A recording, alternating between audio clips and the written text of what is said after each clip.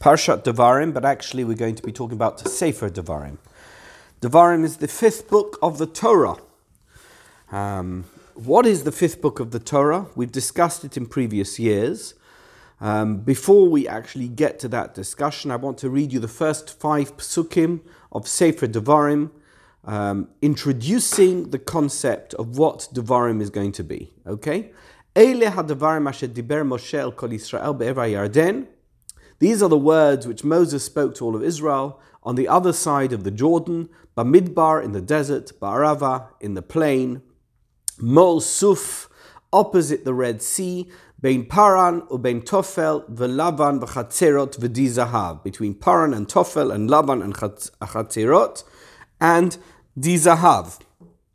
So it's giving you a location, telling you exactly where Moshe was when he spoke the words that we're going to hear. 11 days journey from Chorev, Achad Asar Yom me Chorev, Derech Har Seir ad Kadesh Barnea, by the way of Mount Seir to Kadesh Barnea. A lot of geographical information going on here. Okay?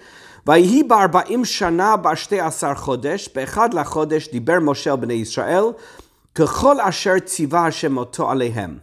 It came to pass in the 40th year, in the 11th month, on the first of the month, that Moses spoke to the children of Israel according to all that God had commanded him regarding them. So this is now setting the stage, giving a location, a date, and what's going to happen. Moses, the leader of the Jewish nation, speaks to the Jewish nation in a manner that reflects everything God had commanded him regarding them. Continues the introduction. When did this happen? So we know the date, but what is the significant moment that perhaps triggered this? Not quite clear, but what is it that happened just particularly now that triggered this event? Acharei hakoto et Sichon melech ha'emori, asher yoshev b'cheshbon, ve'et Og melech habashan asher yoshev b'ashterot be'edrei. When did this happen? Not just the date. It was after he had smitten Sichon, king of the Amorites, who dwelt in Cheshbon, and Og, the king of Bashan, who dealt in Ashtarot in Edrei. Okay? So there was a significant event that took place. There had been a battle. They'd been victorious on the battlefield against these two great kings. And that is the moment after which Moshe Rabbeinu began to give this address. And once again, Be'ever HaYarden, Be'eretz Moav, Ho'il Moshe Be'er et HaTorah Hazot, on the other side of the Jordan, in the land of Moab, Moses commenced, he explained this law, saying, so, Lemor. He basically began to speak, and now the speech begins. That's the first 5 pasukim. Pasuk 6 begins with the actual speech itself. But really what we're seeing here is what do they call it? At the beginning of a convention or conference, you have something called orientation, right? The beginning of Sefer Devarim is an orientation.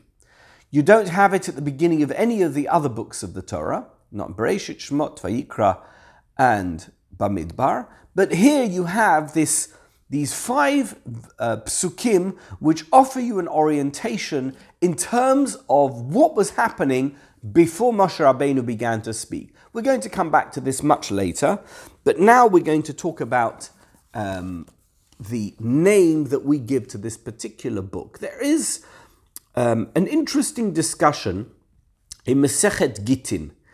Masechet Gittin is the Talmudic tractate that discusses the laws of Jewish divorce. How many lines are there in a bill of divorce, the official contract of divorce between a husband and wife? When that divorce is finalized, it is symbolized, or I guess expressed, in the form of a contract.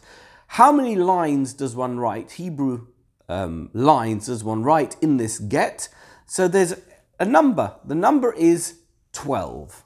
Why are there 12 lines? So Tosafot in Gittin discusses the number of lines in a get, which obviously is based on a tradition that that's how a get should look. That's how this Jewish bill of divorce should look.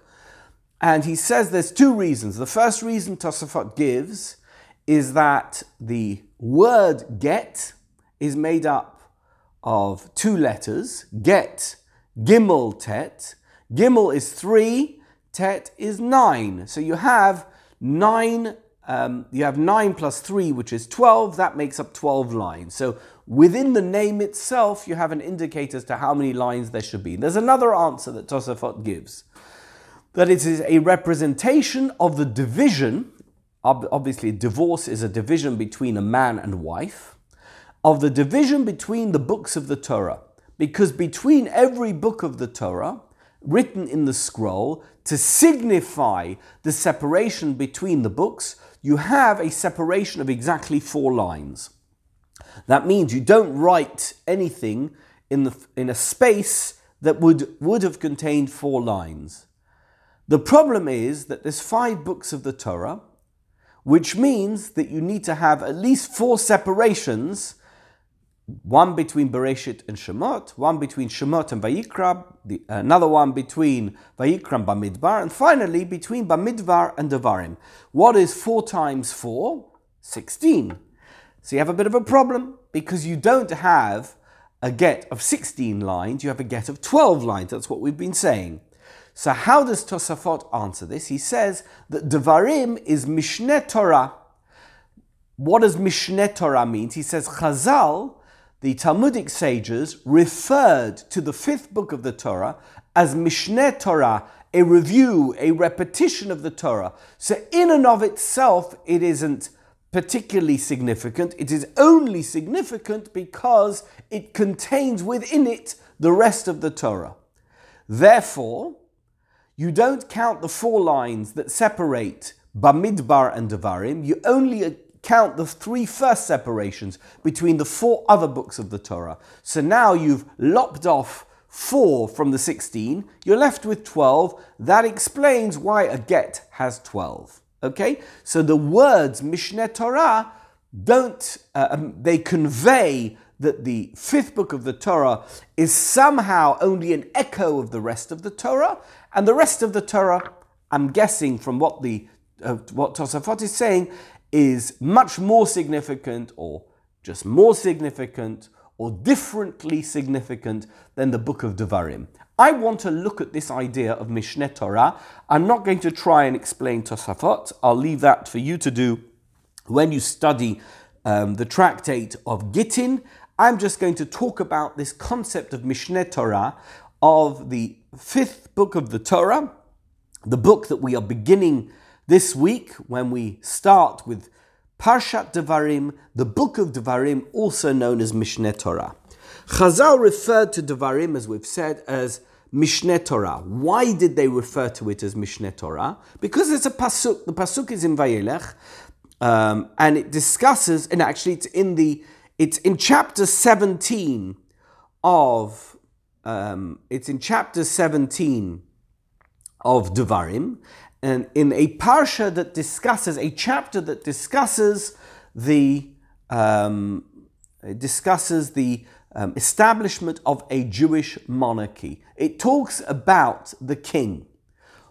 Who is the king? What he has to do, what his obligations are, what his relationship is with the people, what he shouldn't do, etc. In this pasuk in Vayelech, describing one of the things that a king has to do in order to be a proper Jewish king, it says, "V'katav lo et Mishneh HaTorah hazot." He must write this Mishneh HaTorah. On the basis of the fact that this pasuk appears in Devarim, Chazal said that Mishneh Torah refers not to the whole Torah, but refers to Devarim. We'll get back to that later, but the name Mishneh Torah is applied to the book of Devarim, And it seems to imply that Devarim reviews the previous 4 books of the Torah.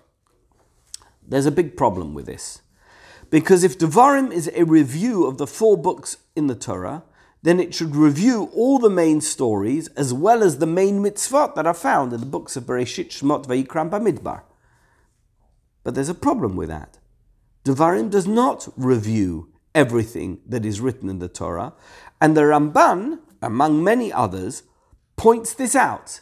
So the Ramban is conscious of the fact that the name Mishneh Torah applied to the book of Devarim somehow is problematic. I'm not going to read you the Hebrew. I've included the full Ramban in Hebrew, but I put below that in the source sheet on page 1, excerpt from the Ramban, who tries to, find a way of mitigating the issue of the name Mishneh Torah once we understand that the word Mishneh Torah means repetition or review, and knowing that we know this, that Devarim does not repeat everything that is written in the Torah. Let me read the English translation that I've included below the Hebrew. Moshe explained for the generations entering the land of Israel most of the commandments necessary for Israel. He didn't mention matters from Leviticus, Vayikra. Why? For he already explained those mitzvahs to them, to the Kohanim, and the Kohanim were eager and didn't require additional instructions after they were already instructed.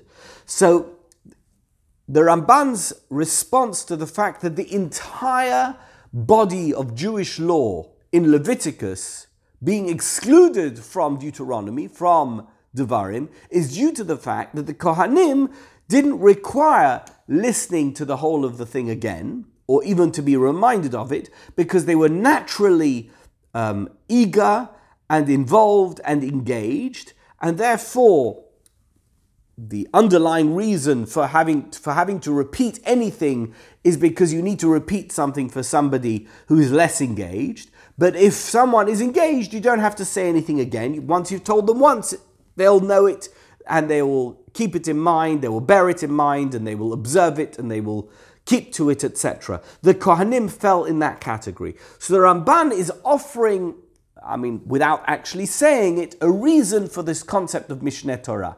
Mishneh Torah is there for the Jews before they enter the land of Israel to kind of reaffirm and repeat the mitzvot which are relevant to them, so that they should have kind of a double mention, so that it's going to stay with them when they enter into the land of Israel. The Kohanim don't need this double mention, because the fact that it was mentioned once is sufficient for them.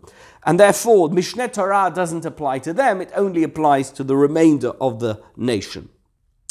But for the regular Jews, he repeated the mitzvot relevant to them. I'm reading the translation again. Sometimes to add more clarification, sometimes to caution them through a repetition of warnings. And he also added several mitzvot, things which are not mentioned in the rest of the Torah, that were not previously mentioned at all, such as Yibum, a levirate marriage. Why? Moshe had told them this earlier, but they weren't written in the earlier books addressing those who left Egypt, since maybe they only practiced those mitzvahs in the land of Israel. So the Ramban is conscious of another anomaly. The second anomaly is not things that are not mentioned in Mishneh Torah that are mentioned in the rest of the Torah, but there are things in Devarim which aren't mentioned anywhere in the rest of the Torah. So the Ramban responds to this particular problem by suggesting that they were actually said to the nation during the period preceding Devarim. However, at that stage, they weren't really relevant mitzvot. For whatever reason, let's talk about the one he mentions. Yibum wasn't a relevant mitzvah for the time that they resided in the wilderness, in the desert. Only once they enter into Eretz Yisrael does this mitzvah become relevant, and therefore it's only recorded in Devarim, even though it was mentioned previously. We're now taking this to a real stretch. That means a repetition. Mishneh Torah is not a repetition of everything that's written in the Torah, but everything that's in the Torah, whether it's mentioned or whether it isn't mentioned, is now recorded in Devarim, because at this stage, if it becomes relevant, it has to be mentioned. And if it's not mentioned, it's because the people it was said to, like the Kohanim, don't need it to be said again. Continues the Ramban. If only it only mentioned them for the children who would inherit the land. So the Ramban's opinion is that, or it would seem from what the Ramban is saying, that the understanding or the translation of Mishneh Torah as repetition or review of the Torah is correct, but it needs to be qualified in terms of the actual content of Sefer Devarim. Sefer Devarim doesn't mention everything that's written in the Torah previously, and it does mention some things which aren't mentioned previously, but there are reasons for both. So when something is mentioned and hasn't previously been mentioned, there's a reason for that. And if something isn't mentioned and was previously mentioned, there's a reason for that. So the Ramban sticks with this idea that Tosafot gives us in Masechet Gittin, but doesn't really give us a satisfactory explanation as to why Devarim is not a true repetition or summary of the Torah. He suggests that it is a selective summary and includes certain things which haven't previously been said for reasons that he gives. I'm going to drop the Ramban. We're not really going to come back to it because we're going to explore this whole idea further. I want to look at page 2 of your source sheet, in which I've summarized some problems about the Ramban and generally about this idea of Mishneh Torah, referring to Sefer Devarim as being this repetition or review concept, that Devarim is really a summary of everything that is previously written in the Torah, and I've put it together here in a box on page 2. While the Ramban acknowledges the problem and offers answers and solutions to explain a limited number of omissions and inclusions in Devarim, he fails to address many other omissions. For example, where is there any mention in Devarim of creation, the flood, the patriarchs and matriarchs, the sons of Jacob, slavery in Egypt, the 10 plagues, Exodus, splitting of the Red Sea? What about all the other mitzvahs mentioned elsewhere that are missing in Devarim? Obviously, Sefer Devarim is not a review of the Torah. So what is Sefer Devarim, and why do Chazal refer to it as Mishneh Torah? So the Ramban attempts to stick with this concept of Mishneh Torah being a summary, a repetition, a review of the Torah, but everything I've just mentioned somehow undermines the Ramban's central premise, which is that Devarim is a repetition. And that's really what we're going to address today. So this, by the way, everything I've said until now is really an introduction to the main body of the Shir, which is trying to understand what the book of Devarim is. How are we to understand it? How are we to appreciate it? How are we to relate to Sefer Devarim, the final book of the Torah? Look at source 3. Devarim is almost entirely written in the first person, unlike the other books of the Torah. So the other books of the Torah are written in the third person. They're narrative stories written by, in English you'd call it a narrator, okay? Someone is telling the story. But the book of Devarim is written in the first person, so it's as if there is a person speaking. I this and I that. We know it's Moshe Rabbeinu, but an author, as it were, has written, so the narrator would be Devarim. I'm not even sure about that. I'm not sure how to refer to it in English. Devarim is written in the first person. A person is speaking, and it's a record of his articulation of whatever it is he's saying. We know that to be Moshe Rabbeinu. The rest of the Torah, traditionally we understand it, according to Chazal, was written by Moshe Rabbeinu, dictated by God, and it's a third person narrative about events that occurred, or about mitzvot that are delivered by God to Moshe Rabbeinu. For example, we begin a mitzvah, Vayedaber Hashem el Moshe lemor. So it's a third person thing, and God spoke to Moses, etc., to tell the Jewish people about a particular mitzvah. The reason for this, that means the reason for Devarim being a first person, singular as it were, narration of events, is that it contains a collection of speeches delivered by Moshe to the nation before he died. So, to understand Devarim, if you really want to understand the book of Devarim, it's essential to understand the purpose of these speeches. You really need to know what the speeches were about, and why they were said, and how they relate to each other. Each speech has an introduction. We already read before, at the beginning of the shir, we read the first introduction. The first 5 psukim of Devarim are an introduction. They're written in the third person, right? Ve'ele hadvarim is in the third person. But then afterwards, the speech begins and Moshe Rabbeinu speaks. That's in the first person. The speech that follows is in the first person. Now, how many speeches are there in Devarim? Does anyone know how many speeches there are in Devarim?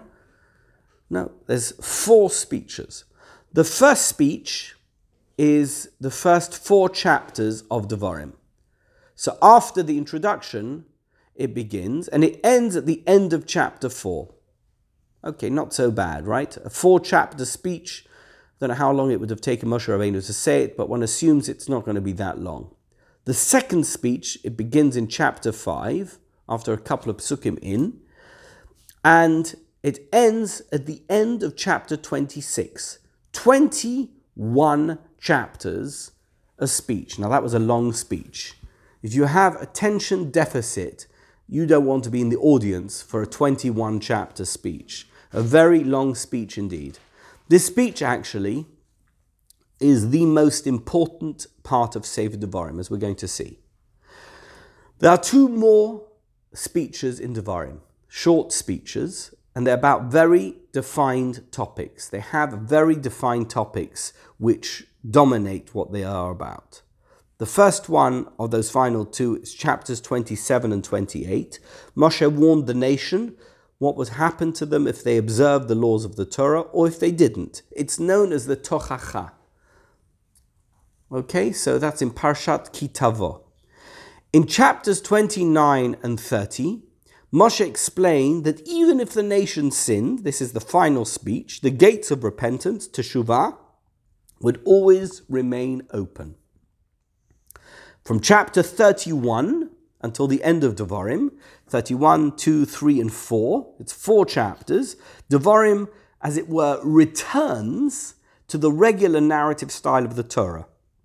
That means it's third-person narrator style, okay? So it's as if somebody's writing about events that occurred, describing Moshe's final farewell to his people and his death. So how many speeches are there in Devarim?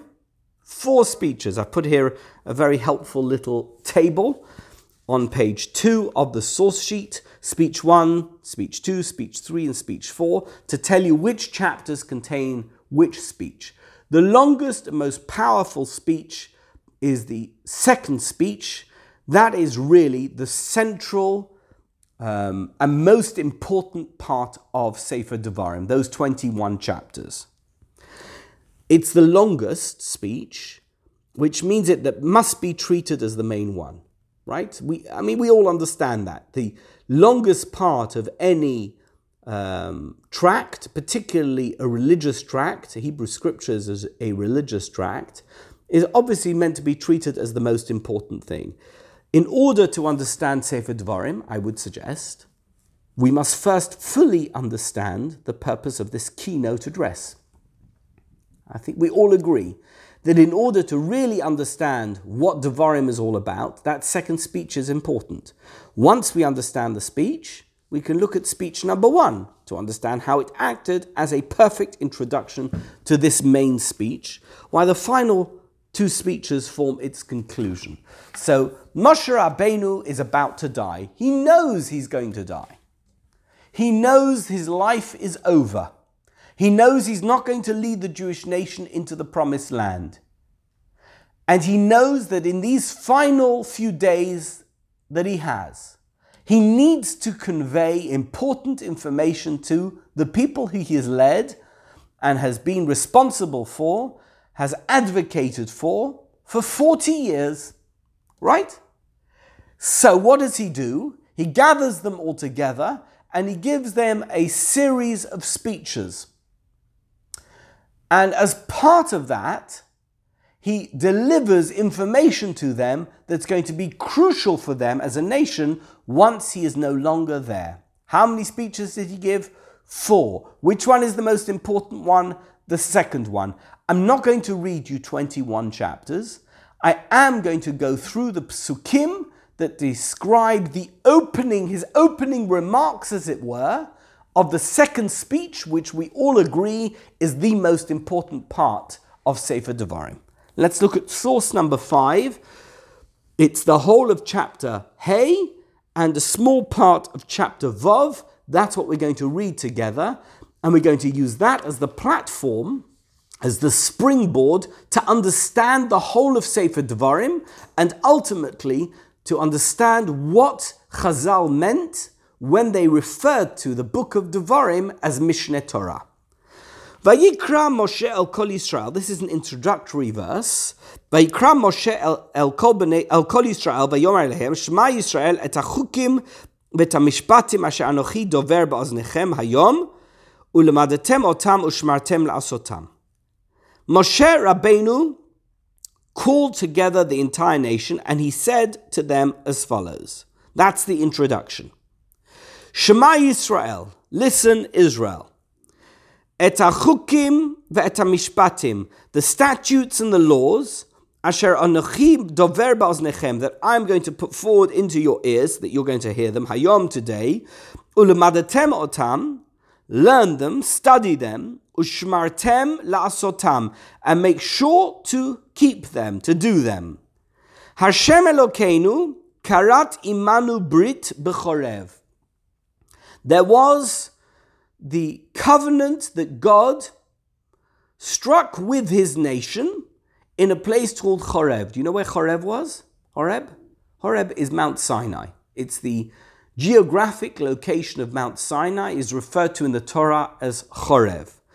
The main central covenant between God and the Jewish nation was established at Chorev, at Mount Sinai. That's what Moshe Rabbeinu begins by telling them. Lo et avotenu karat Hashem et habrit hazot. It wasn't something that he did with the previous generation, with your fathers, your ancestors. Don't forget, the people Moshe Rabbeinu is speaking to were not at Mount Sinai. They're the next generation. The Mount Sinai generation has already all passed away. It wasn't with them only that God struck this covenant. Ki itanu anachnu eile po hayom kulanu chayim.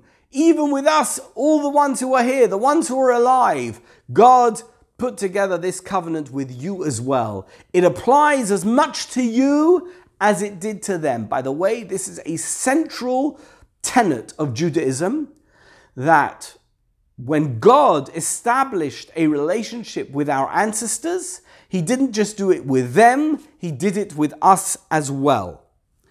Panim b'fanim diber Hashem imachem. Now I want you to listen very, very carefully. Okay, this is where the crucial piece begins. How was that covenant established? How did that relationship begin? I'll tell you, says Moshe Rabbeinu. Panim b'panim diber Hashem imachem bahar mitoch ha'esh. God spoke to you face to face. He had a conversation with you. You all became prophets in the mountain, on the mountain, from within a fire. If you were at Mount Sinai, guys, God spoke to you. He had a conversation with you. He had a direct face-to-face relationship with you. You encountered God at Mount Sinai. That is what Moshe Rabbeinu is telling the nation at the end of his period of leadership. Anochi omed bein Hashem uveinechem. What was my role at this stage? I stood up between you and God. Va'etahi at that time, lagid lachem et dvar Hashem, to relay to you the word of God, ki yereitem mipnei ha'esh velo alitem v'har, because you were frightened, you were awestruck by this fire, by this incredible imminence of God, and therefore I became like an intermediary between you and God. So it began by God speaking to you directly, and at some stage I became the intermediary. Why? Because you said something, lemor. And now we have the 10 Commandments, okay? So what it says is as follows. Sorry, I've lost the place here. Here we are. Anochi Hashem Elokecha, all the way to Velo Sachmod Eshet Reyecha. So somehow, at some point, God relayed the 10 Commandments. He spoke to you face to face, but at some stage, I became an intermediary. Why? Et hadvarim ha'ele diber Hashem el kol kahalchem bahar mitoch ha'esh. All of these words, the 10 Commandments, were spoken to you face to face, as it were, from a fire within the mountain. Ha'anam v'harafel kol gadol v'yosaf v'yichtevem ashnei luchot avanim v'yitnem elai. And they were written on 2 tablets and they were given to me. So the 10 Commandments were the first direct communication that God had with the nation. Until that stage, God had never spoken to the nation. His only means of communication with the nation had been Moshe Rabbeinu. Now they had reached this elevated status that they could communicate directly with God. The implication here, we're going to get back to it later, is that the entire Jewish nation had become prophets. It seems that that was the plan, that God would communicate with everyone. There was a democratization of prophecy. No one was excluded. Everybody could have a direct communication with God. God would speak to everybody. But that changed. Vayehi, and it was, Geshamachem et hakol mitoch hachoshech v'hahar bo'er va'esh. When you heard the voice of God from within the darkness, and the mountain had erupted in fire, vatikruvun elai, you came close to me, you drew near to me.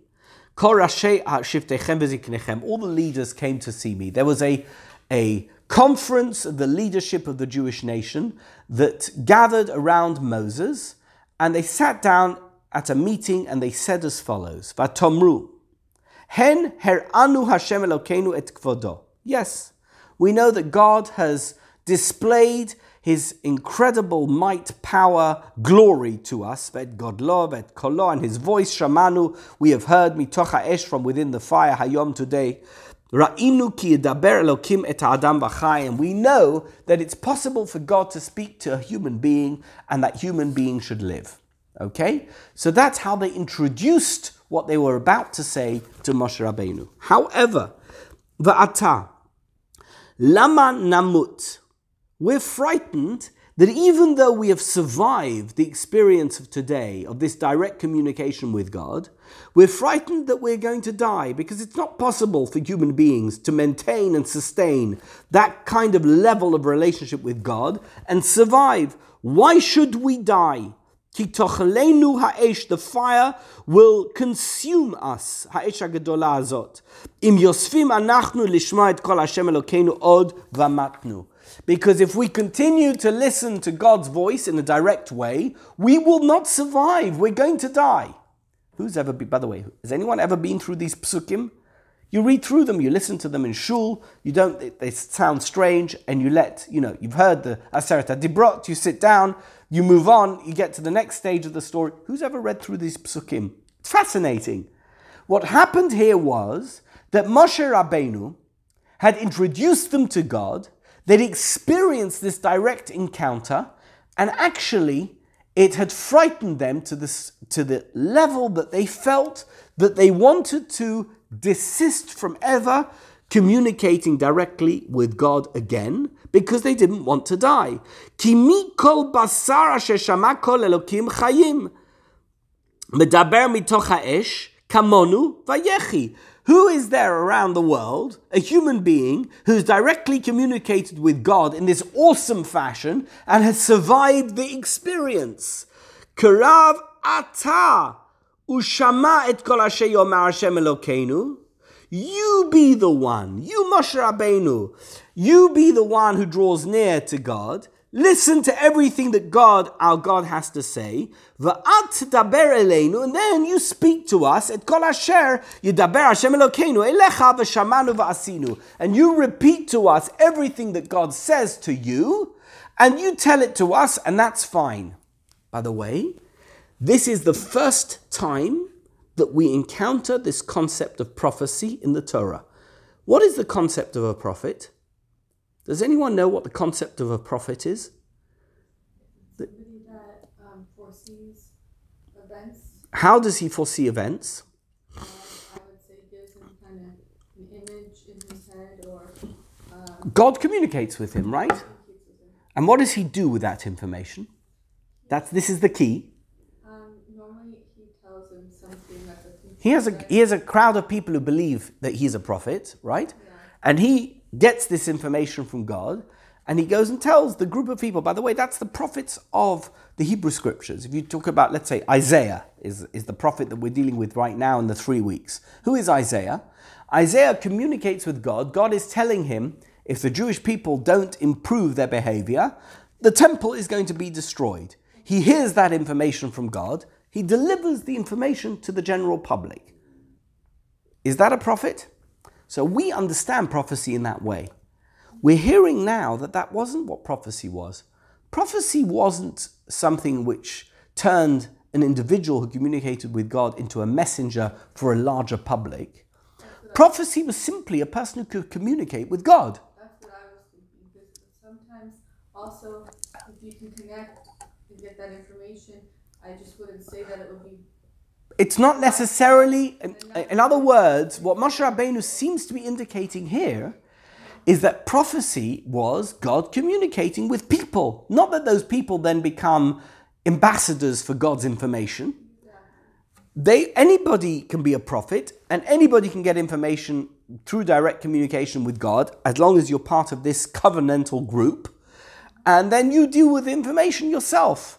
But these people had a different idea. They created this notion that prophecy should be individualized to a particular person, and that person becomes a conduit of information to a wider group. Why? They give a reason. Because most people are just not on the level that they can handle this direct communication, this conversation with God. So rather than endangering their own lives through communicating with God, which might create all kinds of problems for them and kill them, in fact. That's what they're nervous about.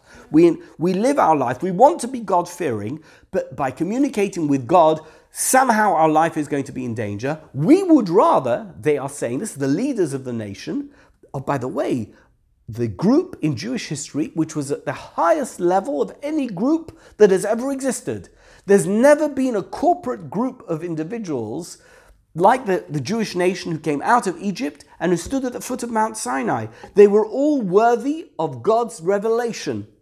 And yet, this group designates Moshe as their conduit, as their ambassador, as their messenger. You speak to God. You be the one who communicates with God, and then we will hear it from you. Now, there's two things that tells you, two very important things. The first is that they communicated with God, and they were very special people, and that they had this ability to communicate, but that they decided they didn't want to do that. The second crucial piece of information that this tells us is that they made the decision that any of God's communication could come through this one individual, and they would accept what that individual said. It has implications. For example, we discussed a few weeks ago the story of Korach, the rebel.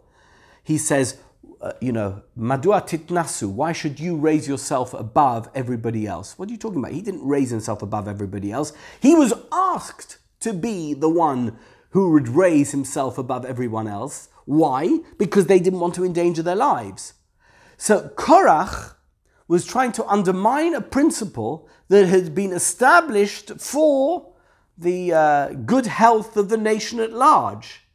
They didn't want to be in a position like Moshe Rabbeinu, who's at this very elevated level. They preferred to be at the ordinary, mundane level of a human being and to get God's information through the individual that had been designated the prophet. So prophecy goes through a metamorphosis at this stage. Until now, prophecy has never been about delivering a message to a larger group.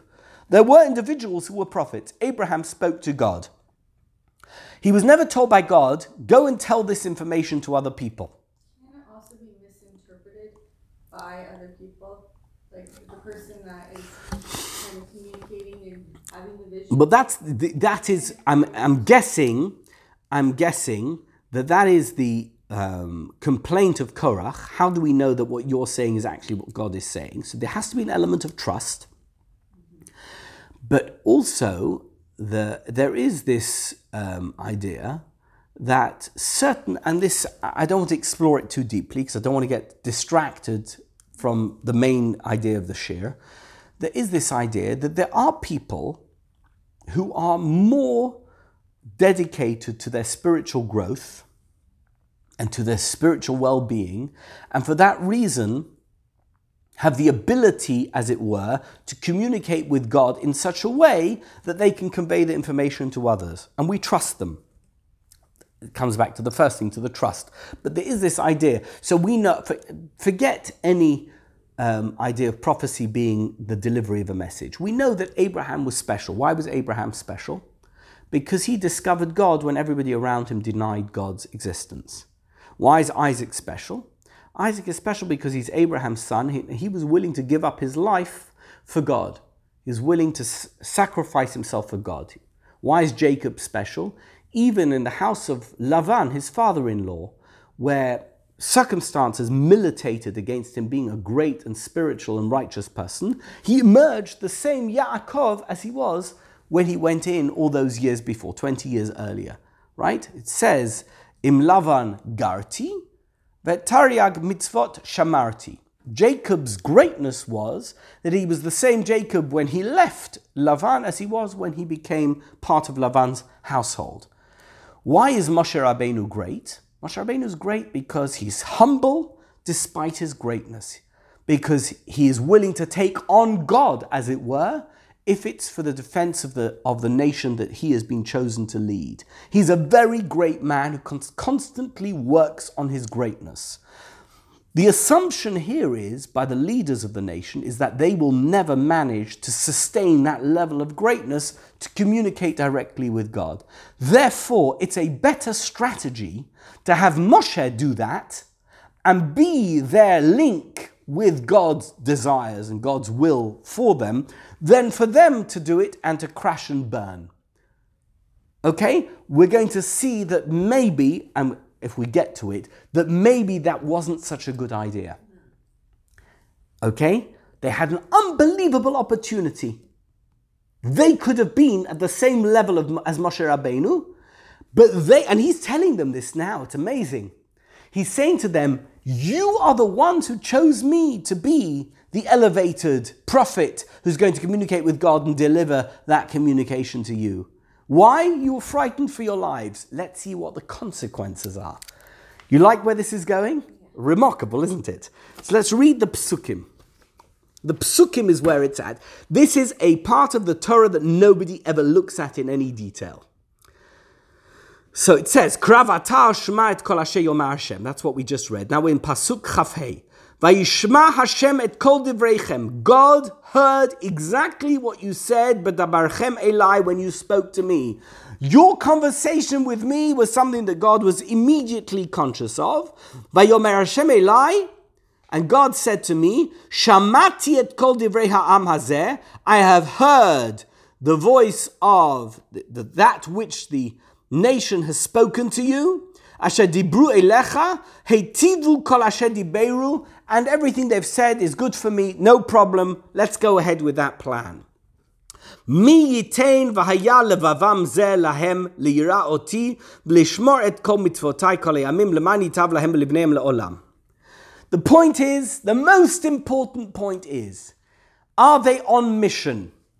Are they going to continue? Whether they communicate with me or whether you communicate with me, are they on mission to observe and uphold the covenant and the laws which I give them? If the answer is yes, I don't care if I say it to them or say it to you to tell it to them. Either way works for me, said God. Lech emor lahem, shuvu lachem lo'alechem. Go and tell them, guys, I've heard what you've said. You go return to your tents. It's good. Va'ata, but you, Moshe Rabbeinu, po amod, stand over here, imadi, with me. Va'adabra elecho et kol hamitzvah va'chukim va'mishpatim. And I will say over to you, I will tell you all the mitzvot, all the statutes, all the laws, asher telamdem, that you need to teach them, va'asu ba'aretz, which they need to do in the land, asher anachi noten lahem lerishta, that I am giving them to inherit. What was plan A? You've heard me use this kind of language before in a different context. What was plan A? Plan A was God was going to give the whole Torah to the Jewish nation.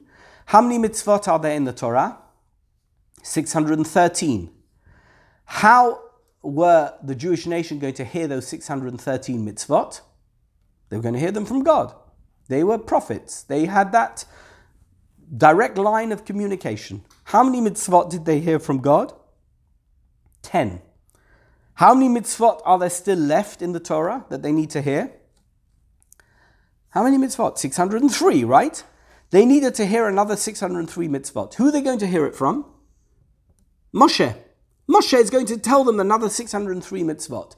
What is their job now? Their job is to conduct their lives, go about their day-to-day lives, and for Moshe Rabbeinu now to hear the whole Torah from Hashem, the other 603 mitzvot, and to act as the intermediary to give over those 603 mitzvot to the Jewish nation. That was plan B. Plan B was that he would, within the next few days or weeks, deliver the remainder of the Torah for the Jewish nation. Why? What did God say? So that they can enter the land. The idea being that you can't come into the promised land until you know the whole Torah.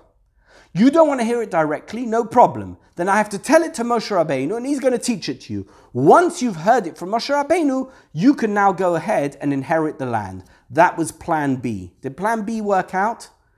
Well, not really, as we're going to see. Okay? So listen carefully. Ushmartem la'asot kasher tziva Hashem Elokechem etchem lo tasuru yamin u'smol. Go and tell them that they need to observe and do everything that God has commanded to them.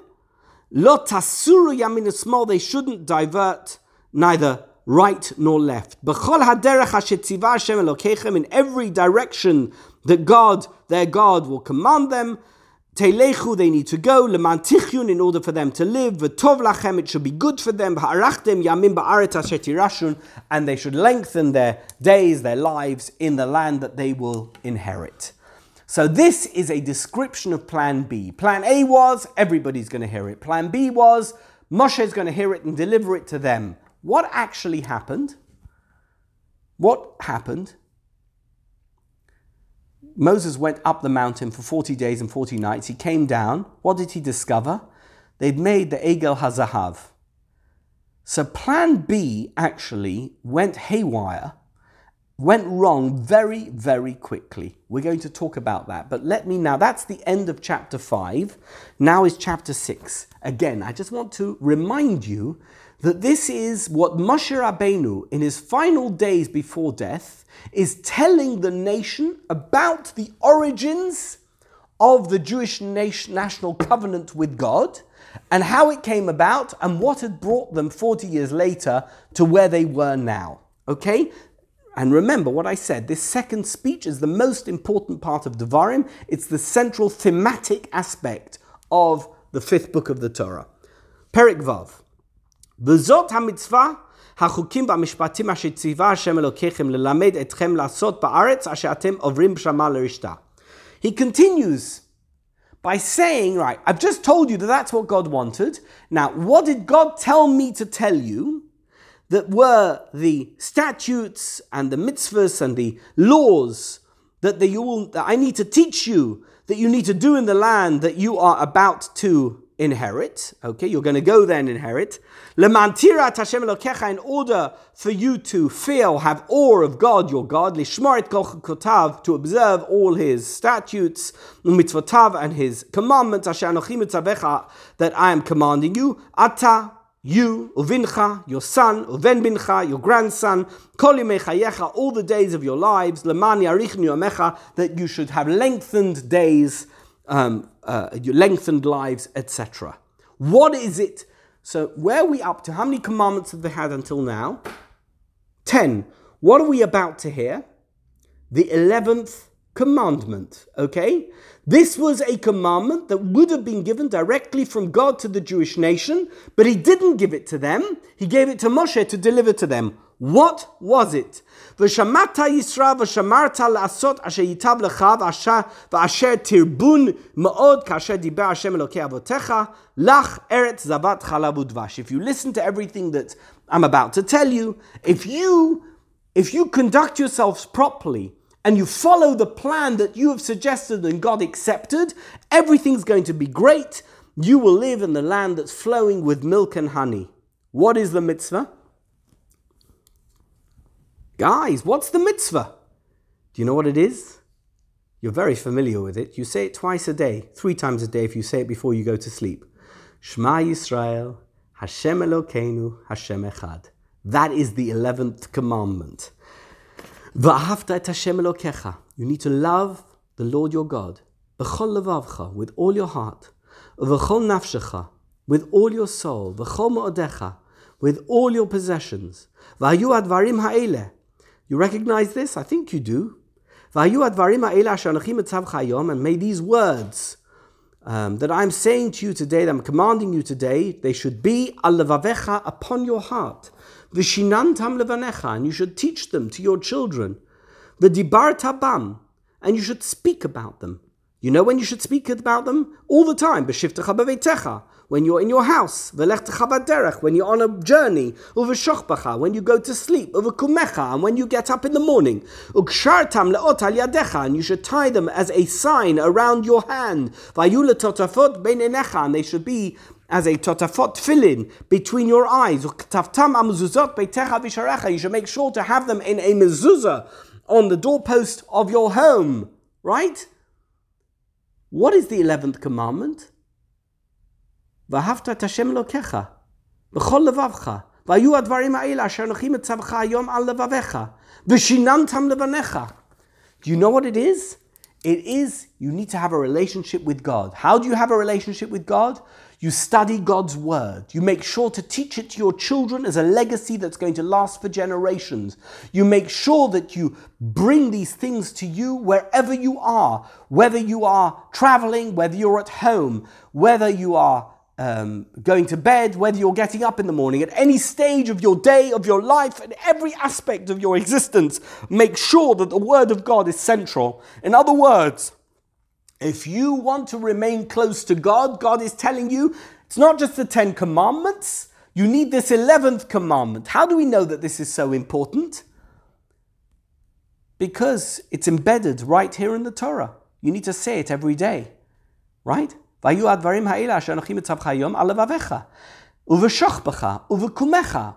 up in the morning, when you go to sleep at night, say the Shema, remind yourself of your obligations, remind yourself of your duties, remind yourself of this relationship that you have with God. It's got to be constant. You can't let go of it for 1 second. Who delivered this message? Moshe Rabbeinu delivered this message. When did he deliver it? Here in Devarim. We never saw this before. Here in Devarim, we finally get this message. Does that mean it wasn't said before? No, the Ramban told us it was said before. But here, Moshe Rabbeinu is spelling it out to them. You made the decision to abdicate your prophecy in favor of mine, and I was the one who delivered this message to you. Right? I'm going to stop here because I don't want to continue with the speech. It's a very important speech. You're going to look at it in your Chumash.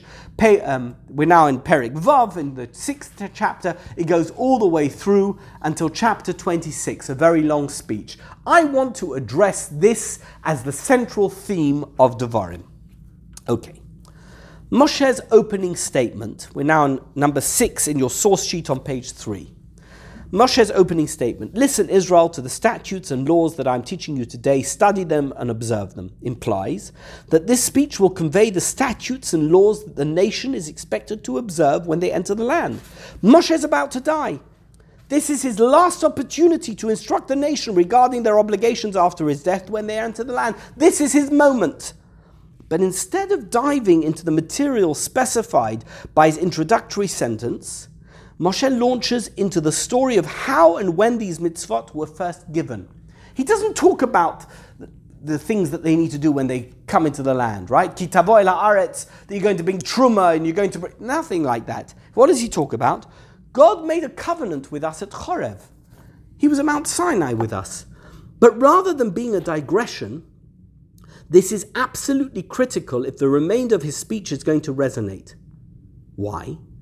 Moshe needs to remind them that their obligations evolved from a covenant the nation had entered into at Mount Sinai. For this exact reason, Moshe launches into the story of Mount Sinai and the revelation there. He reminds them that the first 10 commandments were heard directly from God.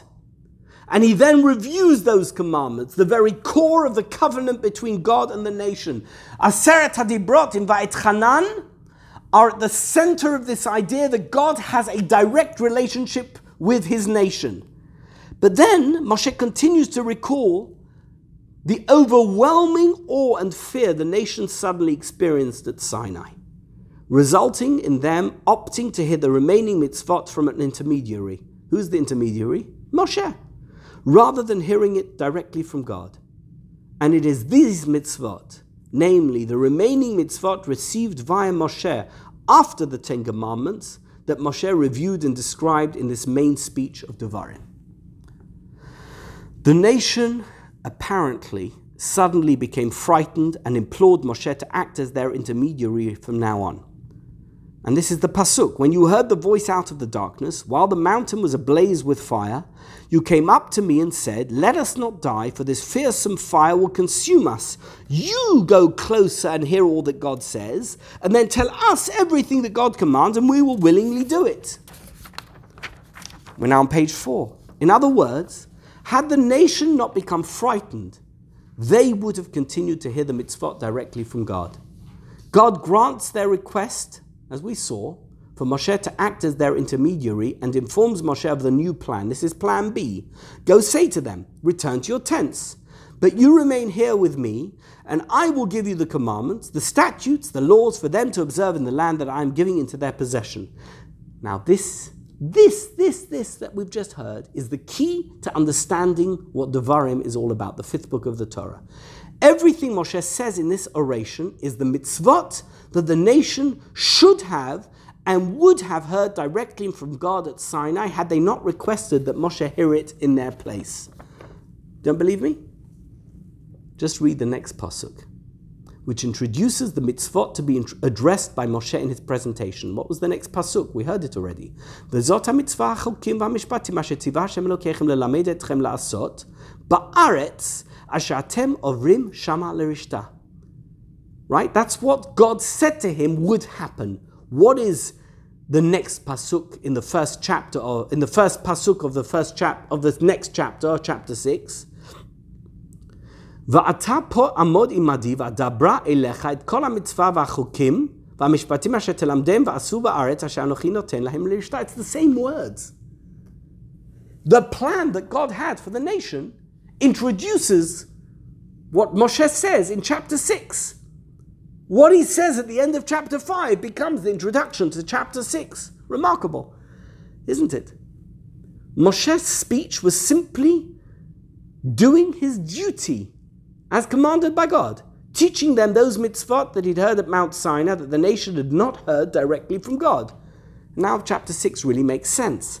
The mitzvot in chapter 6 are those mitzvot that God gave via Moshe as a continuation of the Sinai revelation. Kriyat Shema, loving God, studying Torah, teaching the next generation, tefillin, mezuzah. And these mitzvot continue all the way through to the end of chapter 26, with Moshe's explanations and accompanying remarks. But it's important to clarify one thing, okay? It doesn't mean that only now in the 40th year the nation heard these mitzvot for the first time. Moshe had conveyed these mitzvot when he came down from Mount Sinai, but they're only now recorded in the Torah. We're going to get back to that. Why Moshe Rabbeinu didn't record these mitzvot earlier. Let's talk about the true meaning of Mishneh Torah. Okay, now that we've heard what Devarim is about, now let's understand what the words Mishneh Torah mean, and we're going to see that Tosafot and Ramban, struggling to explain the meaning of Mishneh Torah and the way we've understood it, didn't need to struggle. So far, we've seen that Sefer Devarim is not a review of the Torah, as implied by the words Mishneh Torah.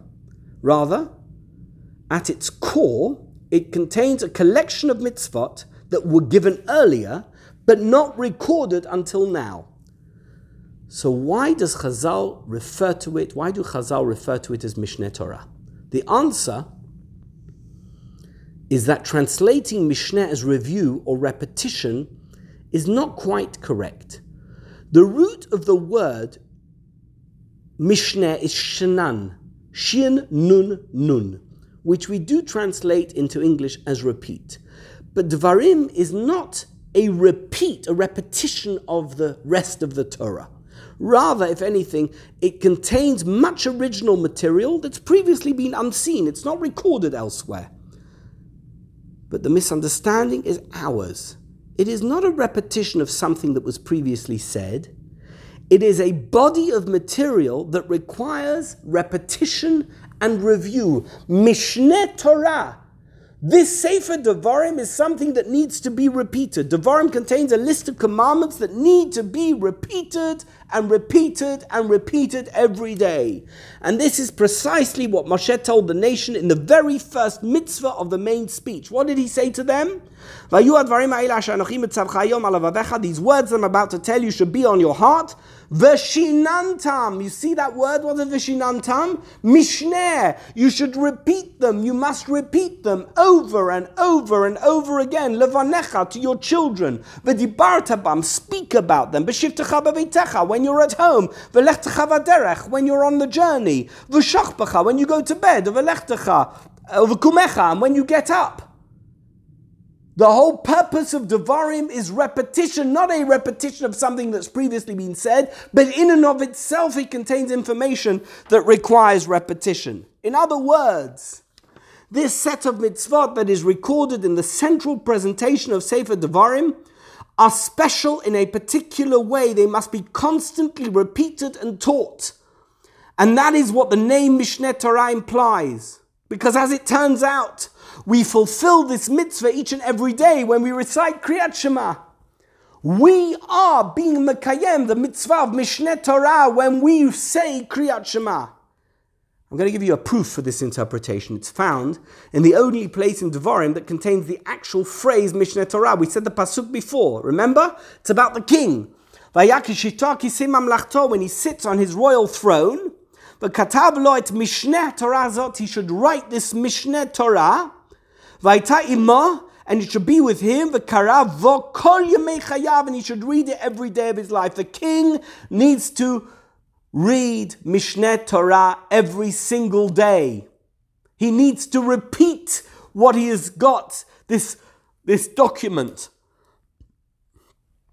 The phrase Mishneh Torah in this context does not refer to a repeat of anything that came earlier, but rather to a set of laws that needs to be repeated. Similarly, the word Mishnah, we know the word Mishnah. Where's the word Mishnah come from? Mishnayot, right? We have Mishnah. It's the basis, it's the core of the Talmud. What does the word Mishnah mean? It's got the same meaning. Mishnayot require shinun. You need to learn them again. You need to repeat them so that they're going to be remembered. Mishneh means that this is information that requires constant review. Now, when I was a kid, I used to learn Mishnayot by heart. Why? Because you repeated them enough times that you remembered them without having to look at the actual text. In fact, it's called Torah She'Ba'al Peh. You need to know it by heart. How do you know anything by heart? How do you learn something by heart? If you're an actor, you need to learn your lines. You read them in the script until you know them so well that you remember them by heart without having to look at the script. That is Mishneh Torah. Now we come to the question which I've promised you I would answer. Why were these mitzvot not recorded earlier? Number 8 in your source sheet. The Ramban has already indicated that these mitzvot were particularly relevant in these final moments of Moshe's leadership, right? Because they represented the most important mitzvot the nation needed to keep at the forefront of their thoughts and actions as they embarked on the conquest of the Promised Land. Now you know that the Torah is not chronological. Initially, the Sinai revelation was to have been immediately followed by what? The conquest of the land of Canaan. What were they going to do immediately after the Sinai revelation? They were going to hear the rest of the Torah, I said it before, and then they were going to go into Eretz Yisrael. What happened? First there was a golden calf. Then they needed to build the Mishkan. Then there was the Meraglim, the spies, right? That episode, which resulted in the consequence of 40 years in the wilderness. That was the punishment. They would all die in the Midbar, and only the next generation would inherit the land. And finally, there was the challenge to Moshe's leadership. Korach challenged his leadership. I've mentioned that as well. Had it been God communicating, listen to this, careful what you wish for. Had it been God communicating the mitzvot at Sinai, the nation would never have returned to their tents. What did God say to Moshe? Tell them to go back to their tents and you be the conduit of information. And Moshe, had they not gone back to their tents, would not have had to go up Mount Sinai for 40 days and 40 nights. What happened as a result of him going up Mount Sinai and not returning exactly when they thought he should return? What did they do? They made the golden calf. One thing leads to another, which resulted in these laws, even if they were taught by Moshe, receding into the background, because they don't need to know about laws that are going to take them into the promised land if there's so many things that have got in the way of them going into the promised land. Other matters, other incidents, other aspects of their life took precedence suddenly. Only now, in these final days, weeks of Moshe's life, were they relevant. And not just relevant, but central to the upcoming course of national events. So relevant that they warranted repetition and an explanation of their background. So now we understand what Mishneh Torah means. Now we understand why the mitzvot that were not mentioned earlier are mentioned in Devarim. Now we understand why they need to be repeated. You need to remind yourself of these things when you're no longer in the atmosphere of the wilderness and in close proximity to God, surrounded by clouds of glory, led by the Amud Ha'esh, fed by manna from heaven, and you have water from the Be'er Miriam, you have Moshe Rabbeinu as your leader. Now that you're exiting that cocoon of spirituality and entering into the land, this Mishneh Torah should be your guiding book. It should be the book that you have with you every day. The Veshinantam Levanecha that you teach to your children. This contains all the essential information of a Jew entering into the promised land who wants to remain faithful to his God and to his religion. And now we're going to look at Shadal in the last few minutes, and we're going to understand the introduction. Eile hadvarim asher diber Moshe. Pam achar pam, pa'amim rabot, et kol Yisrael be'ever Yarden. Right? Says the Shadal, it says, Shmuel David Lutzato, he explains that these words, Eile hadvarim, these particular words, I told you time after time, many, many times, as we traversed the wilderness. When did I tell you? I told you Bamidbar, Ba'arava, Mulsuf, Ben Paran, Ben Tofel, V'lavan, v'chatzer, v'dizahab. All of these places were places where I repeated this information to you. Kol ele shemot mekomot shenitakvu sham Yisrael. These are all places where the Jewish nation remained for some time. Uv'chol echad min hamekomot ha'ele diber Moshe el kol Yisrael et kol hadvarim ha'ele. And in every one of those places, Moshe Rabbeinu conveyed this particular information that we're about to hear to the Jewish nation. This is, I don't know if my grandmother had this particular principle as a matter of course, but she certainly demonstrated it. What was it? If it's worth saying once, it's worth repeating. Right? Have you ever come across people like that? Who feel that they need to say something, they say it once, I've heard it already, they say it again, they say it. Moshe Rabbeinu felt that the information contained here in these first few psukim of Dvarim, in his first speech, needed to be repeated time after time, and he repeated it. Now he's reminding them of the fact that's even worse. You remember how many times I told you this? I've told it to you. What were these words that he said to them?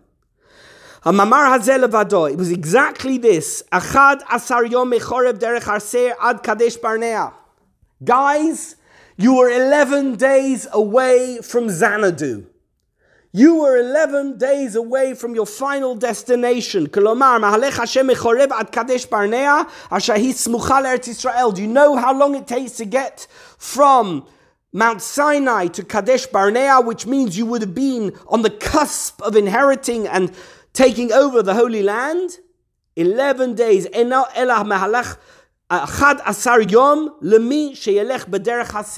For someone who goes via Mount Seir, it takes 11 days. Do you know how long it would have taken you to take over the land? From Mount Sinai, had you done the proper thing? 11 days, he's now telling them.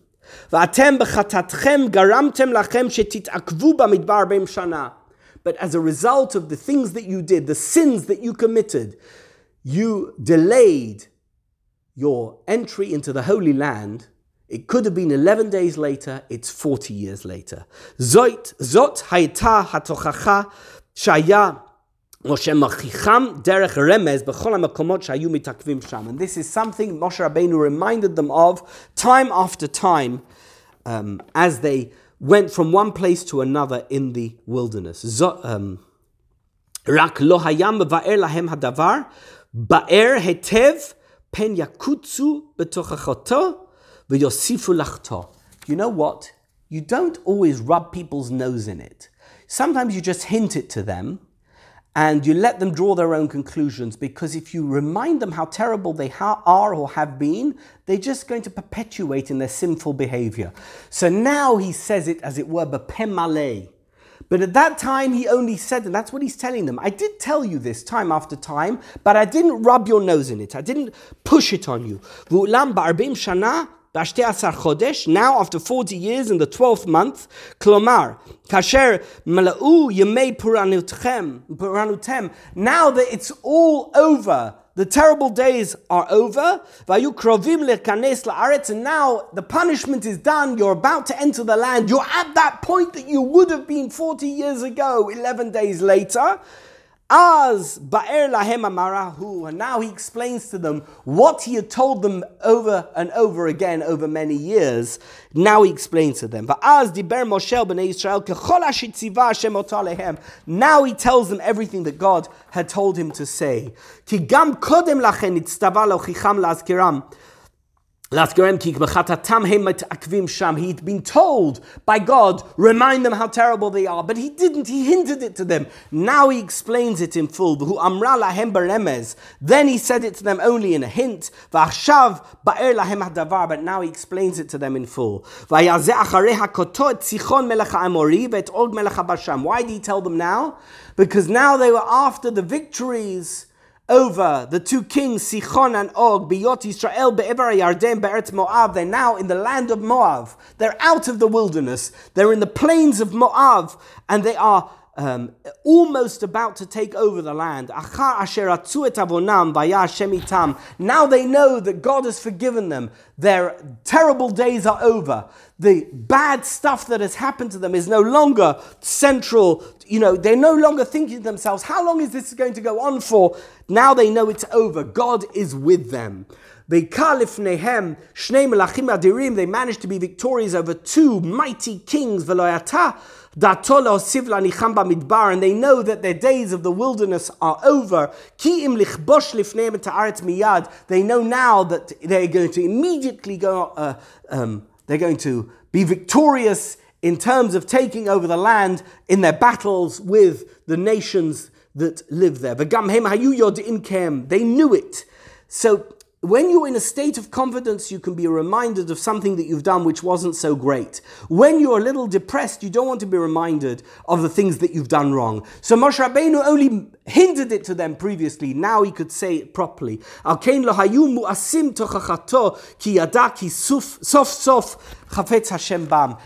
is a good moment for Moshe Rabbeinu to remind them of their original circumstances. Now is the moment for him to tell them what had originally happened and what went wrong. Why plan B didn't work and it went to plan C. Why it was that they didn't inherit the land 11 days later. By choosing him as their prophet, by sending him up the mountain, things began to unravel for them. So that's why they're here 40 years later. Al ken az ho'il Moshe ba'eret haTorah zot shaya omar lahem echad asayom v'gomer. Now it's the correct moment for him to tell them this piece of information. V'itchil v'amar Hashem Elokeinu diber eleinu b'chorev.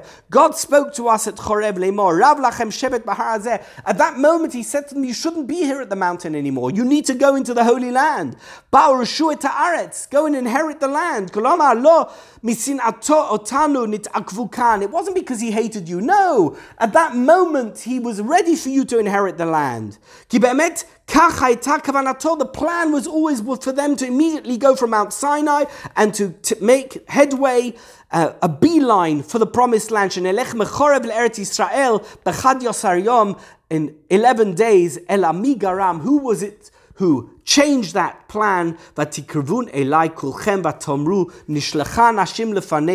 that point you said, send out the spies, etc. And this is why Moshe Rabbeinu gives the first speech. He wants to contextualize what he's going to tell them with regard to the commandments that are going to be contained in this massive speech that he gives, the second speech. The first speech is an introduction to the second speech. The first speech gives a platform of understanding of what went wrong before he goes into the details of the spiritual mistakes that were made, that required for all these mitzvot to be given again. The Mishneh Torah is only the result of the original, as it were, sin of the Bnei Yisrael at the foot of Mount Sinai.